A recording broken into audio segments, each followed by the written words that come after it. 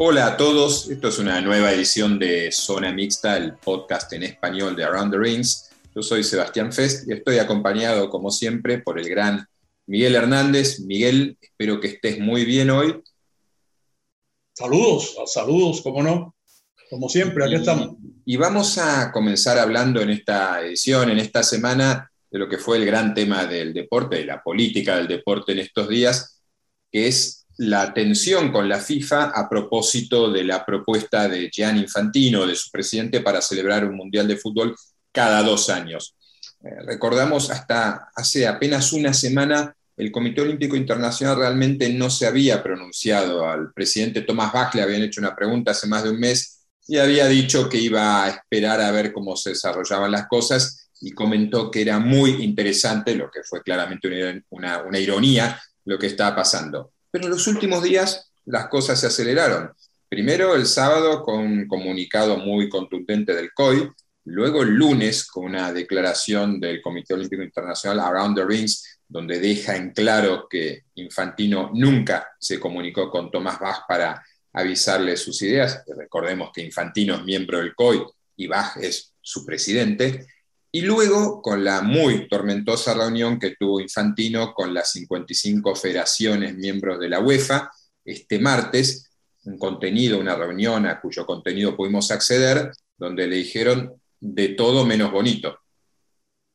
Sí, así es como tú comentas y la repercusión que ha tenido estas reuniones, porque es que no solamente se trata de la familia balompédica, esto trasciende teniendo en cuenta muchas razones, entre otras cosas, lo que significa la industria del fútbol, lo que significa el fútbol como deporte universal, el calendario tan intenso e injurioso que una Copa Mundial cada 2 años, ya otras federaciones internacionales no lo ven con muy buenos ojos porque trastoca todos los planes que ya fueron trastocados con una postergación de un año de los Juegos Olímpicos de Tokio. No olvidar esto, Sebastián. Sí, es un tema, ¿no? El de la Copa del Mundo cada 2 años. Obviamente una federación, cualquier federación, tiene derecho a intentar promover su deporte de la mejor manera que le sea posible o que imagine que le es deseable, pero no hablamos de cualquier federación, hablamos del deporte más importante del mundo y en este caso la FIFA se siente en igualdad de condiciones al COI, si no superior. No es la relación de la Federación de Pesas o de Vela o de tenis, incluso con el COI, sino que es el deporte más popular del mundo. Hay un montón de variantes. Uno puede pensar que el Mundial se podría jugar en los años impares para que no coincida con los Juegos Olímpicos, con la Eurocopa, pero de lo que se está hablando es de que eso estresaría el calendario de competición a un nivel muy fuerte, perjudicaría a las ligas nacionales, perjudicaría a los jugadores, pondría en un plano alejado, un tercer plano al fútbol femenino, al que en los últimos años se ha tratado de ayudar, de exhibir, de promover. Y por otra parte, la torta de los sponsors, de los patrocinadores, es limitada, ¿no? Y la atención del público también. Y por último, que es la objeción mayor y es casi filosófica, se habla de que una Copa del Mundo cada 2 años sería una devaluación del Mundial. Sí, incluso esto ha llevado al propio Infantino a emitir un mensaje de que en medio de esta bronca, como es un término que se usa en muchos países latinos, bronca, el lío, la puja, la pugna, en fin, la pelea, el pleito, que es lo que estamos viviendo en este momento, el conflicto, todo. Ha advertido de que no para nada está bajo amenaza el torneo olímpico, que como tú sabes es sub-23, sub-23 años, con la apertura a 3 jugadores de edades abiertas. Él ha hecho esta advertencia. Incluso ya este tema puede, además de ser, va a ser seguido por la atención mediática y la atención del público en general, puede tener un signo de paréntesis este fin de semana en una asamblea mundial de los comités olímpicos nacionales que va a ser en la isla de Creta, en Grecia, ¿no?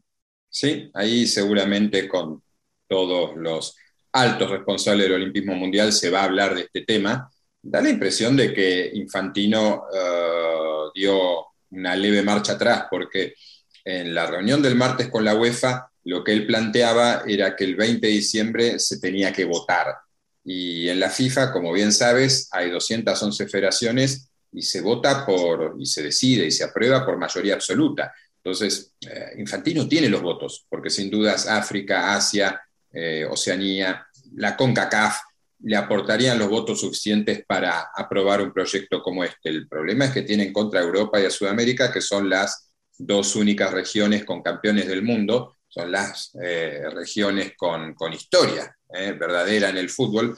Por lo tanto, sería un paso en falso, ¿no? Y se lo advirtieron. Le dijo el presidente de la UEFA, Alexander Ceferin, que ha venido liderando de alguna manera la oposición, que ese voto, si Infantino quisiera llevarlo adelante, sería un voto populista y que en todo caso la UEFA va a jugar el Mundial cada 4 años, pero nunca como cada 2. Es decir, usted puede organizar una Copa del Mundo cada 2 años, para nosotros nos va a ver solo cada 4.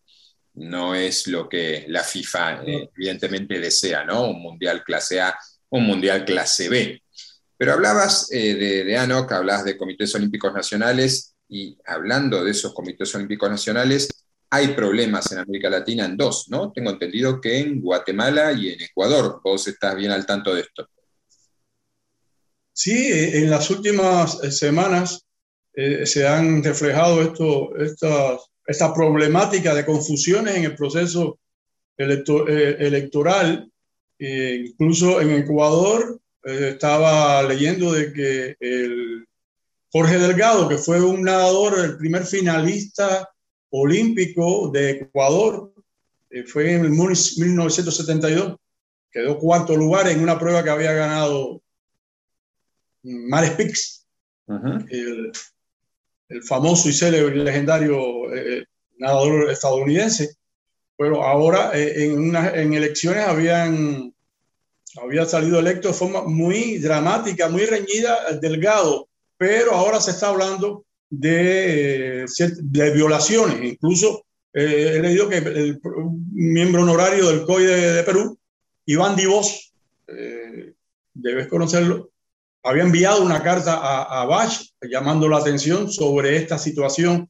El problema es que Delgado no ha podido asumir todavía. Y en el caso de Guatemala, que sucedió más recientemente, hace una semana, las elecciones, hay problemas de un listado que surgió a última hora con un exfutbolista al frente. Creo que fue el primer futbolista que jugó en la el primer futbolista guatemalteco que jugó en la MLS de Estados Unidos, Rodas de apellido, con un listado, y no le dieron amparo al listado que presentaba el vigente presidente del Comité Olímpico Aguirre, Giraldo Aguirre, que incluso Aguirre viajó ahora a Grecia para la asamblea del Comité Olímpico Mundial, de la asamblea de ACNO, y presuntamente creo que iba a plantear ese problema a Tomás Bach, que ha confirmado su presencia este fin de semana. Se trata de confusiones, de problemas, incluso en el caso de Guatemala, Sebastián,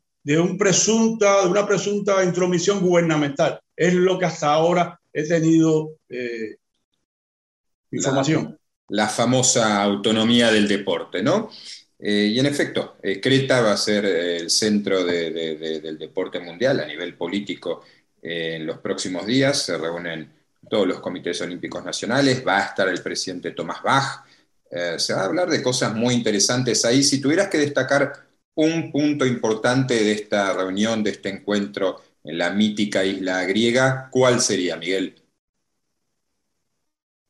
Bueno, yo pienso que el primer va a centrar la atención el tema de la pandemia mundial y los efectos en el deporte, en los efectos en el normal trabajo de los comités olímpicos y cómo enfrentar este reto posteriormente, mientras se diluye la pandemia, que todavía sigue azotando con su terrible saga, ¿no? Y creo que ese va a ser un tema importante, el tema de cómo enfrentarse en el mundo post-COVID después de las peripecias, las complejidades y todo este andamiaje de tanta precariedad que tuvieron que enfrentar los atletas gracias a la gestión y a la perseverancia se pudo celebrar los Juegos Olímpicos de Tokio, ¿no?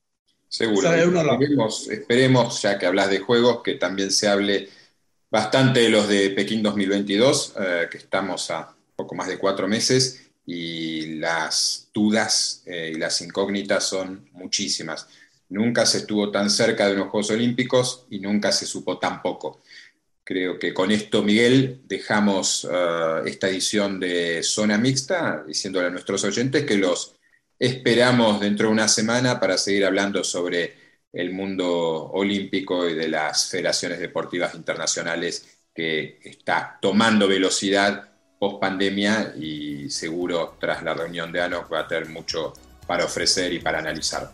Un placer verte, Miguel. Seguimos en contacto. Seguro.